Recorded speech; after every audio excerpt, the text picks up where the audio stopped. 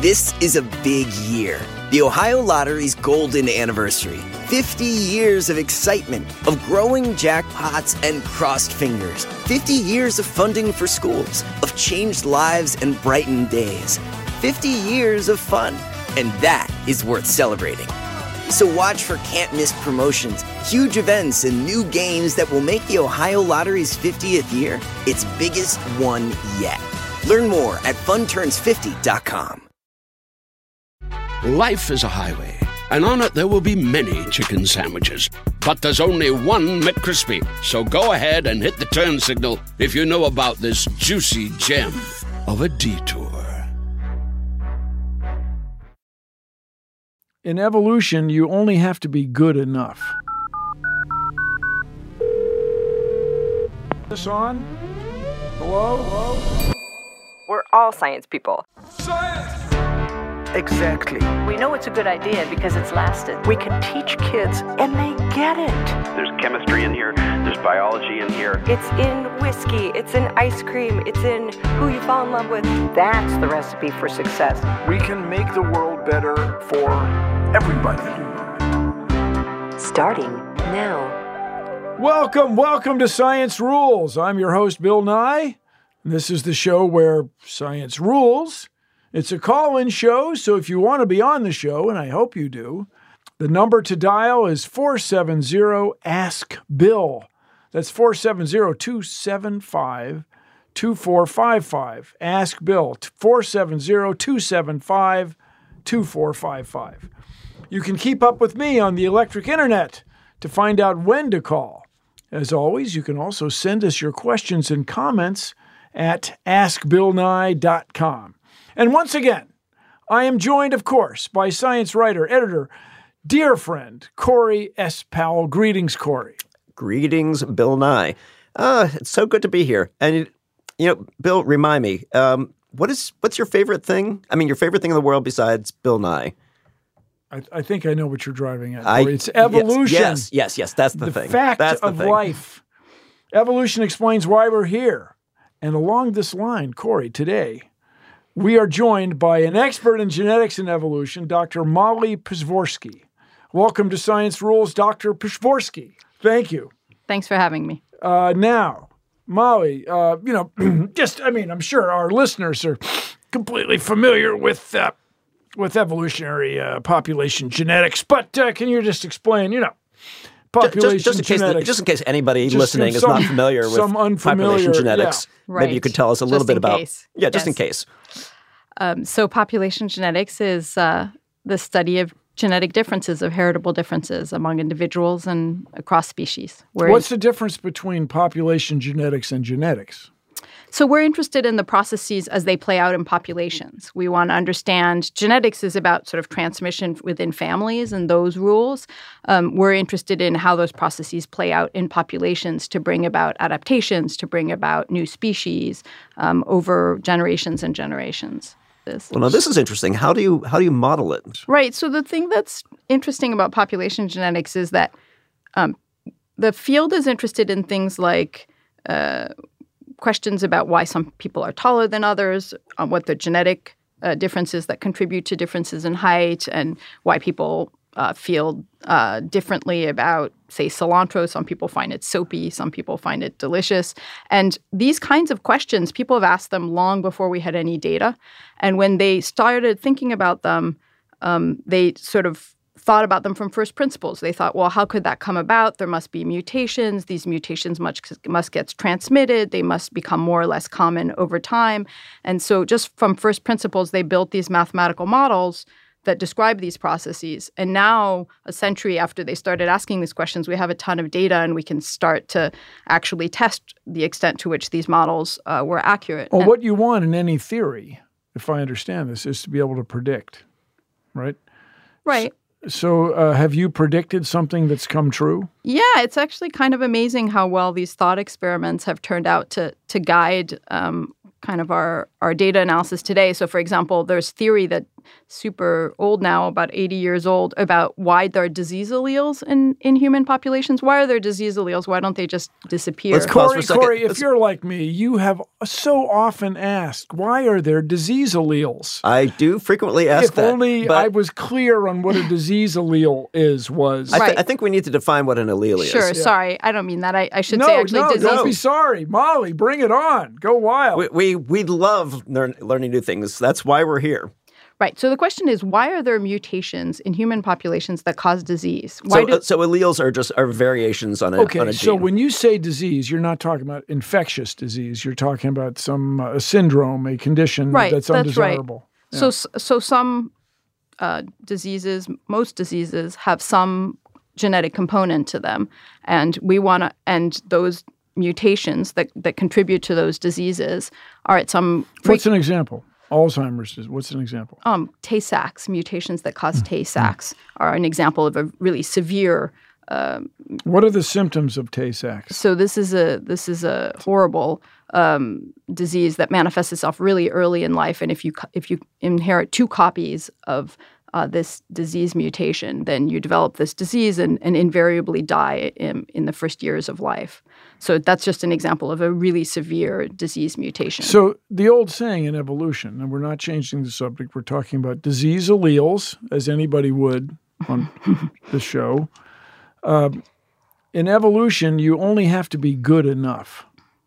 So if there is a mutation that kills you, that would get weeded out pretty quickly. And weeded out, I guess, is a pun. That would get eliminated pretty quickly, right? Right. So then the question is, well, why are they still there? And a long time ago, when people started thinking about this, so in the 30s, they hypothesized that they're there because even though they do decrease in frequency for the reasons you say, because people who have them don't leave children, they also get reintroduced by new mutations. And that creates this balance where they're being eliminated from the population, but also introduced into the population.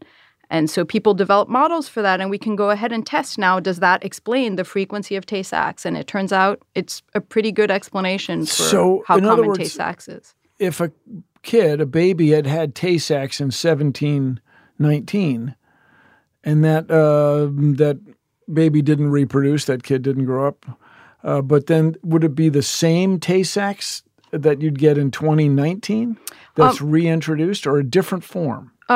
Pretty much the same disease, but not necessarily caused by the exact same change in the genome. So there's probably hundreds of places in the genome where a mutation could cause Tay-Sachs. So one of those reoccurred, basically. And these mutations, these are just completely random, basically errors in the DNA caused by radiation, by transcription errors when your DNA is reproducing. Yeah. Yeah. Right, that's exactly right. So you're basically, in order to reproduce, you have to retype out the whole genome, all 3 billion letters of it twice, and there are typos. And these typos are totally accidental, and they underlie these disease mutations. But amazingly, they also underlie, ultimately, all the adaptations we see. So when we look around us, all the biodiversity, all the intricate adaptations we can think of, at the end of the day, they have as their source these typos. But How again, do we repair damaged DNA?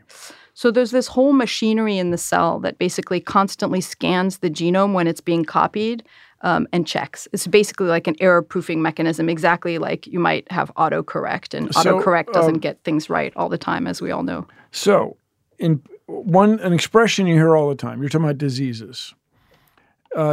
Infectious diseases are something you're susceptible to or you're not based on your inventory or library of antibodies, right? But whether or not you can generate antibodies successfully must have something to do with what you've inherited. Mm-hmm. Okay. Is there a way to manipulate genes so that we can anticipate infections coming at us and deal with them in advance? Right. So the easier part is actually the manipulating of the genetics. The harder part is understanding what effects that will have. So we can increasingly manipulate the genome, but what we don't know is if it's good for a particular disease, it might also be bad for susceptibility to other diseases. If it's good in this environment, might it also be really bad in some other environment? There are a lot of people out there. How do you get enough genetic information to figure out what these genes are doing, what's getting, up selected or down selected. Right. So we have an increasing number of genome sequences from humans, hundreds of thousands, millions now of whole genomes that we can When study. you say we have, yeah. I mean you've recorded or published. From where? Right. Where do they come from? So the research community has access to them because they've been generated for biomedical studies mostly. So people's genomes have been sequenced, for example, in studies trying to associate genetic variants with coronary artery disease or for those kinds of goals. But what's really interesting is that even though we sort of think of ourselves as having relatives like our family and then being unrelated to other humans, in fact, all humans are related. And we're related by this huge pedigree that traces back thousands of years. And so actually by studying some humans, we kind of get a window into studying all of humanity because of this interconnectedness. So we don't have to sequence all 7 billion people on the planet to have a really good idea of how humans evolved generally. But along this line, now who are my best friends, really, Corey? I would say primates of some sort. Well, but I'm not... dogs. Let's say dogs. Oh, so I clearly was off base with primates. Let's go with just a little bit. Yeah. So people Canines. are fascinated with what breed of dog they're dealing with, what combination, what mix. They got extraordinary names. They got extraordinary contractions to describe the combination. But they're all dogs. And the same is true of humans, yes? I mean, I say all the time, if an Australian interacts with a Norwegian or an Aboriginal person in the continent of Australia interacts with somebody from Scandinavia, all you're going to get is a human. You're not going to get some new thing. Right. So do you have a larger message this way? Like, hey, everybody, we're all related kind of thing? Yeah, I mean, I think one of the coolest results that comes out of actually not so much population genetics and also some computer science work is that you don't have to go back very far before we all actually have the same family tree. And what I mean by that is if you think about it. How far is not very far? Tens of thousands of years. That's nothing, From Corey. the perspective of evolution, that's nothing, right? I mean, if we think about the fact that we probably had a common ancestor with chimps 10 million years ago, it's a tiny sliver of that time before everybody on the planet has the same family tree. And that's, I mean, I actually find that really counterintuitive somehow and hard to come to grips with, but it's fascinating because, we're also interested in who our grandparents were and great-grandparents and so forth. But if you go back not that many generations, then the answer is the same for everyone. And that's kind of strange. Kind of strange. And it's kind of cool. It's kind of cool. We really are a human family. So, but with that said, we have callers. We have Nathan on the line. Nathan. Yes, hello. How are you? Where are you calling from? I'm located in Southwest Virginia in a city called Roanoke. Roanoke's Virginia. venerable. We the love Roanoke. Virginia crossroads, the many railroads. They're in the beautiful Piedmont of the Appalachians. Yes, gorgeous area. Take it. What's your question, Nathan? Yeah, my question is, if one day we are to colonize Mars, could our genes eventually evolve and adapt to live on the planet, or would we have to rely on some kind of genetic engineering prior to moving there? Oh, it's simple enough. So, Nathan, let me just start by saying we discourage nowadays in the modern astrobiological world, we discourage the use of the term colonize.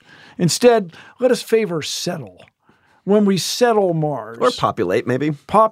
Do we need to do genetic changes in advance, Dr. Molly? Yeah, so we don't know. I guess we could. We could have variation among us that would enable us to adapt to some features of life on Mars. Or it may be that life on Mars is, in many regards we know it is so different from anything that any mutations that we already carry would enable us to respond to that no, we would all die out before we'd have a chance to adapt. Nathan, the other thing you'll pick up right away is there's no air on Mars. That would be slightly problematic. Catch your attention for a few moments before you... Right. Right, I think you're definitely going to want a spacesuit for starters because I don't think you're going to be able to evolve that one fast enough. But that is a cool question. Right. Why do you have an interest in populating Mars? Well, I've followed you for quite some time, Bill, and I sense here on Earth there's a lot of climate change, along with a lot of new innovative stuff like SpaceX and along with NASA programs. I see a more foreseeable future with that. So based off of this episode and around the title of it, I wanted to see if that was something, that we could possibly get to in time, or if, I've even heard as far as the terraforming like dome cities. I mean, as I know that's a little bit of like a fairy tale situation, but just kind of wanted to get all of y'all's 2 cents on it. Well, I'll say this, though, in an unrelated but related note. I'm pretty sure we're going to have to aggressively genetically modify crops in order to feed everybody in the next 30 years.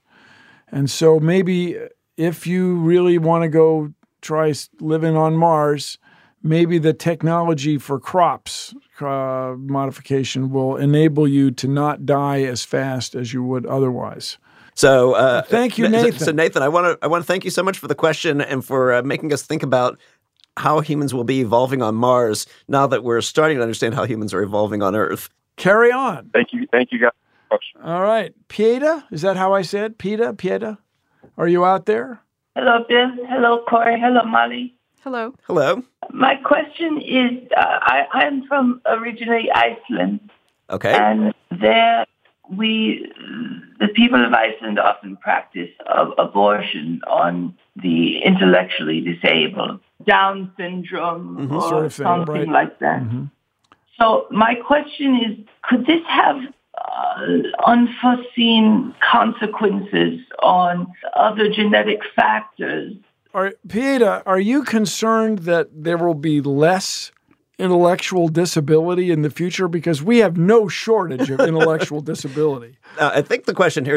Tell me if I'm getting this correctly. Are you worried that if you're weeding out one specific trait, you're weeding out Down syndrome or some other mental disabilities, that you might be weeding out other things along the way inadvertently? Is that what you're asking? Yes, exactly. I myself have a mental retardation, and so I worry about this. I think about this. I was lucky enough; my parents did not have me aborted, but many others are, and I think it could have unforeseen consequences. It's a great question. Molly, what do you think?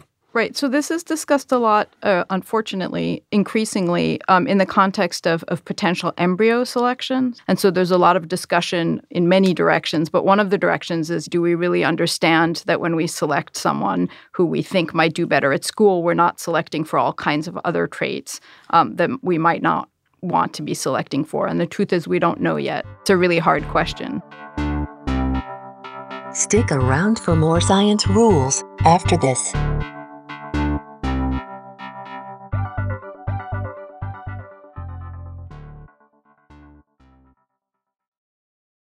This is a big year. The Ohio Lottery's golden anniversary. 50 years of excitement, of growing jackpots and crossed fingers. 50 years of funding for schools, of changed lives and brightened days. 50 years of fun, and that is worth celebrating. So watch for can't-miss promotions, huge events, and new games that will make the Ohio Lottery's 50th year its biggest one yet. Learn more at funturns50.com. Life is a highway, and on it there will be many chicken sandwiches. But there's only one McCrispy. So go ahead and hit the turn signal if you know about this juicy gem of a detour.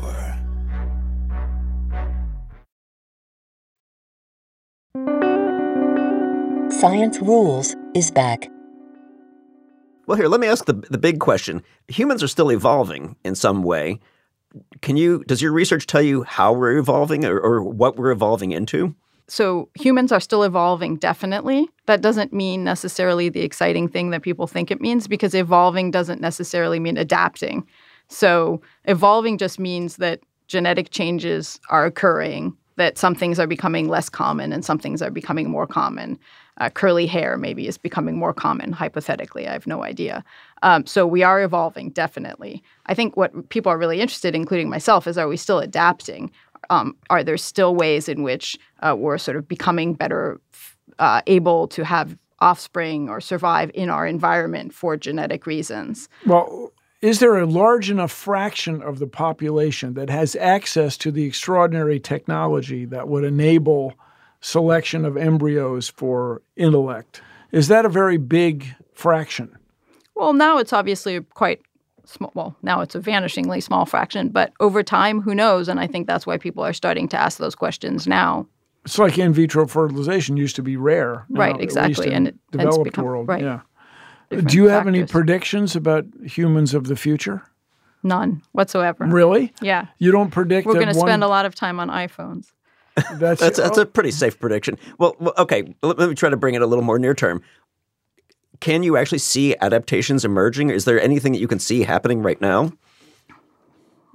Yes, but on incredibly short timescales. So I wouldn't say adaptations emerging. We can identify genetic differences that lead individuals to live longer or shorter. These are minute differences. So like, what would be an example of that? Well, so we showed, for example, and other people have found this as well, that people that carry mutations that lead them to smoke more if they smoke tend to have a somewhat shorter lifespan. It's not surprising because if you smoke more, you're more likely to get cancer, and that shortens your lifespan.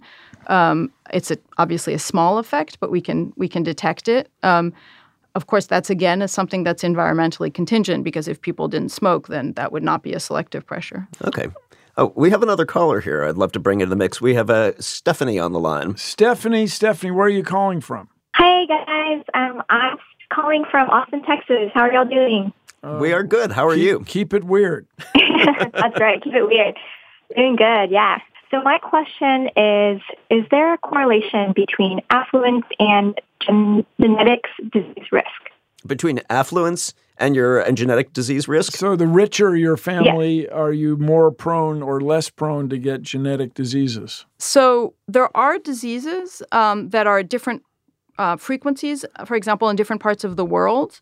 And some of those diseases, it's by chance. And some of those diseases is actually because it's tied to the evolutionary history of that particular part of the world. So, for example, sickle cell anemia is a kind of famous example of a disease that is at higher frequency in places where there's malaria because you get sickle cell when you have two copies of the sickle cell allele, but the sickle cell variant. But if you have only one copy, then you're actually partially resistant to malaria. And so that keeps that disease allele in the population where there's a lot of malaria, but not elsewhere. So that's one example. And there are other examples like that of diseases that vary geographically. And then because some groups have colonized others and so forth, that leads to differences in the prevalence of diseases across different groups, sometimes by chance and sometimes because of these different ancestry histories. So, Stephanie, did that answer your question? If you're wealthy, don't marry necessarily within other wealthy small family. Don't marry your brother or sister just that's because true, no matter that person's how also wealthy. You are. Yeah. Well, I'm married, and I'm pretty sure he's not my brother, so I think we're good. Okay, we're very glad to hear it. But you are here. related. You're part of the human family. Don't kid yourself the way people do. A little question to that. So I've heard it said that breast cancer is a deep disease of affluence, or it disproportionately affects affluent families. What do you have any insight on that? And so what is true is that people who are not at all affluent suffer from a whole slew of other diseases, in particular infectious diseases that are not much of an issue in much wealthier settings or countries. And so kind of the types of diseases that affluent people have to worry about are different than the types of diseases that non-affluent people have to worry about, but mainly because they're avoiding a whole slew of other diseases. Now, what about living longer? Do affluent people live longer so they live long enough to get cancer? Right. Yeah. That's similarly because they live longer, they might worry more about cardiovascular disease and cancer rather than things that happen. Stephanie, thank you for this call. Carry on and keep Austin weird to the extent that it should be. We have another caller on the line. Sean, are you out there? Yes. Sean, you where are you calling from? I'm calling from Longview, Washington. Yes. I was just going across the bridge a few weeks ago at Mount St. Helens. So, Sean. Excellent. What's your question? Well, I've got quite a unique situation to pose for you guys. I am a de novo mutation of neurofibromatosis type 1, and I happen to have the genetic conditions of celiac and dermatitis herpetiformis. I passed these on to my son. Celiac, I think we know celiac is an allergy to wheat. Well, it's a genetic intolerance to gluten, and for most people it's not anaphylactic, but for me it is. The question is, what direction is genetics going in order to assist people with just their daily lives in dealing with these types of conditions? Being able to test and know that you should be testing everybody for a series of genetic markers, like celiac disease, because that's a disease that's now recognized as being non-symptomatic. You don't have digestive problems, but you'll have health issues tied to it. If you were to be able to diagnose that as a routine. You mean to be able to diagnose it, or to be able to kind of predict who will get it? To identify a list of a list of genetic conditions that every time somebody's tested for their genome, those markers are automatically looked for, just to be able to provide them with some basic health care.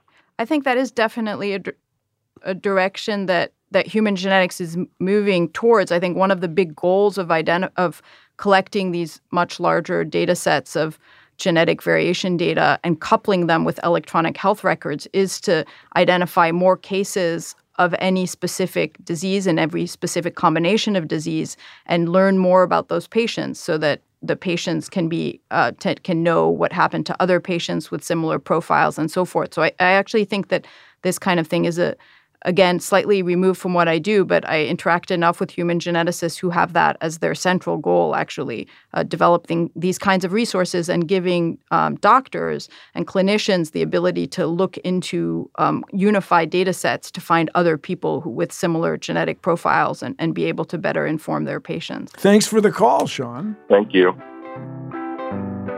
Science Rules will be right back.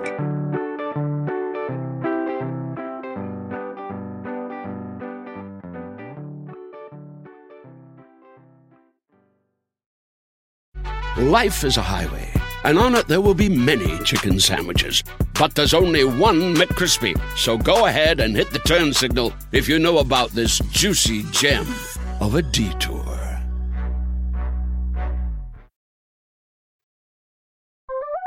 You're listening to Science Rules. Now, Molly, if I understand correctly, you are working on the Alzheimer's gene, APOE4. That this is a gene you've studied of sort of how it's moving around through human populations. This is true? So what we did is we were interested in trying to find mutations that seem to influence lifespan of their carriers. And that's the study in which we found also that these mutations in receptors that influence where nicotine binds, that influence how much you smoke if you smoke, influence lifespan. So we also found, and other people had found this as well, that carriers of a particular mutation in APOE4, which is associated with Alzheimer's. This is a gene. Which we whimsically call what, AP? Well, I don't, but it has been whimsically called, as you say, APOE. And the particular variant, the particular mutation is called APOE4. And it's been associated by my group and others with a shorter lifespan. This manifests itself only in its 70s. It's not a big effect, but we can start to detect its effect. And we don't know whether it's really associated with Alzheimer's or associated with things that co-occur with Alzheimer's, like cardiovascular disease. But again, it's not a massive effect. But we were interested in looking at this kind of thing, at mutations that affect survival and affect the number of kids that people have. Okay, so this is another one where I'm wondering, Alzheimer's is typically a disease that sets in late in life after you've already had kids. So does it ever get weeded out? Is it just, are we stuck with it forever? Is that just part of who we are? I think it's not so clear cut. So naively, you might think, and this is what I at first thought, that exactly as you say, because it manifests itself so late in life, maybe it just doesn't matter and it's basically neutral with regard to. But first of all, men do reproduce throughout their lifespan. And in fact, 1 in a couple thousand offspring is born to fathers who are actually quite old and so wouldn't be born otherwise. And then also there are all these hypotheses about the kind of sticking around to take care of your kids and grandparents sticking around to take care of their kids and the importance that might have. So these things, these kind of ideas of inclusive fitness. People down. It takes resources to deal with an Alzheimer patient parent. It could be that, or it could be the other way around, that if namely if you don't have Alzheimer's, then you're able to be a nurturing grandparent. You can help your survival. And your child can have more offspring as a result. And so those things have to be considered too in thinking about how many descendants a mutation has. Now, Alice, are you out there? Hi there. Hi, everyone. I'm from San Francisco. San Francisco, Wonderland, if you will. So you have a question. Yes. My question is about where the world is going in terms of what the world looks like. So I've been told that ultimately the world will look a lot like Brazil, where you have a lot of, increase in interracial couples, and ultimately everyone will kind of blend together. And I'm curious to hear your perspectives on this, and also when you think something like that would happen. So, Alice, you're talking about facial features and skin color. Yes, exactly. Yeah, because I think it's interesting, right? This whole concept of diversity of genes and in different populations, coming together theoretically makes the gene pool better. I mean, from what I've learned, at least in science class, tell me if that's wrong. But, curious to get your perspectives on what that looks like and how quickly something like that could happen.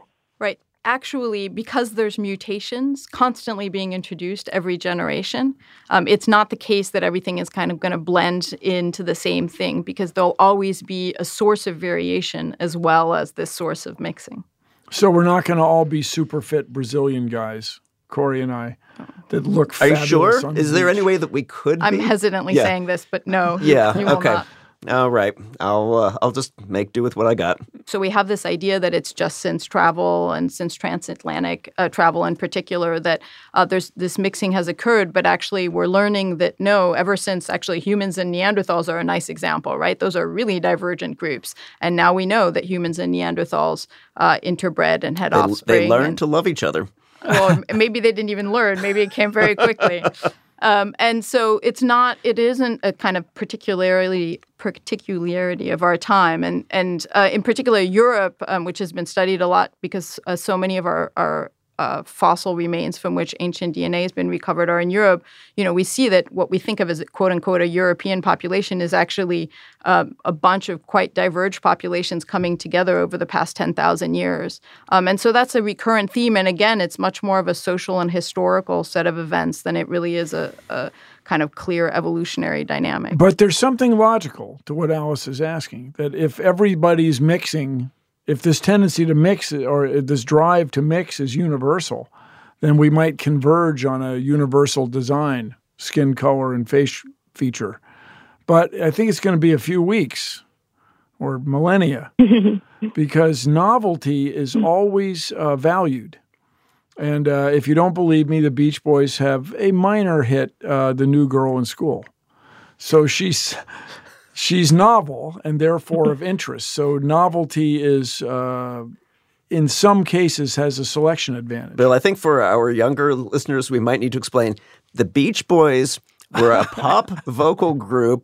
Despite their name, they were all males. Yes, they were from a part of California. They were grown men during most of their career, and their harmonies featured not only hitting the same note, but as the saying goes, the same part of the note. We digress, but that is an example of genetic similarity creating a specific musical sound. Alice, that is actually a heck of a question.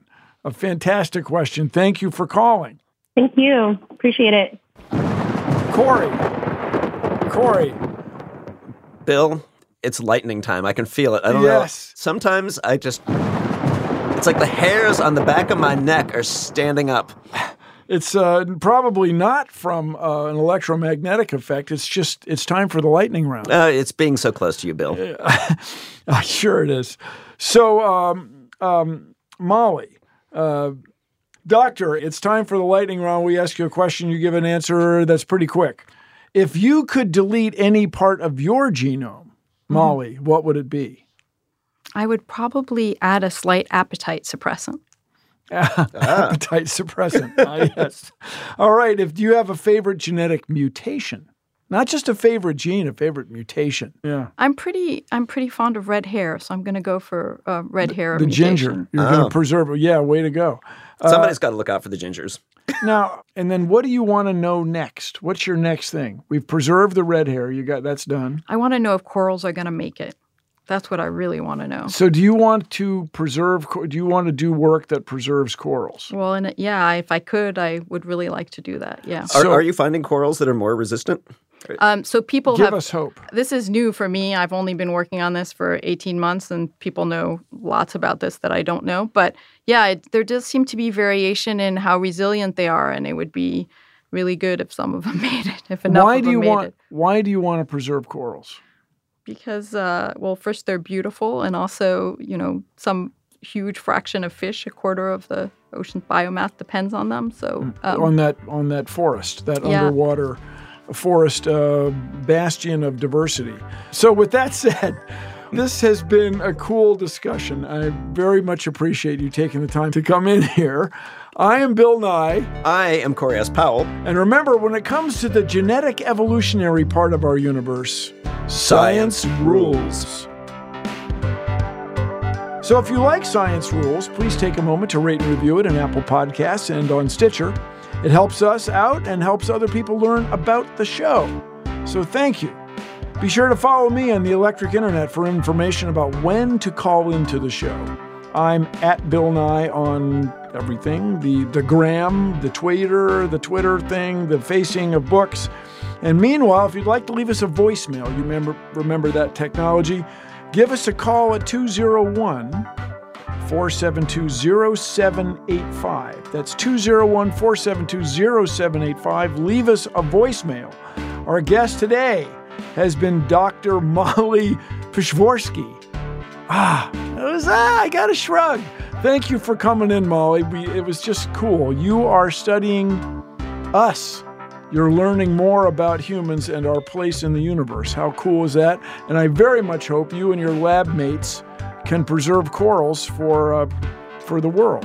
Science Rules is produced by Jordan Bell and Corey S. Powell, shown here, with extra production from Lisa Wang and Ashley Warren, who are also our call screeners. So when you call in, they have a listen. Our engineer today is Jared O'Connell. Mixing and original theme music are by Casey Halford. Special thanks, of course, to Claire Rawlinson and Ashley Warren. Chris Bannon is the CCO, the Chief Content Officer here at Stitcher. And at Stitcher, Science Rules.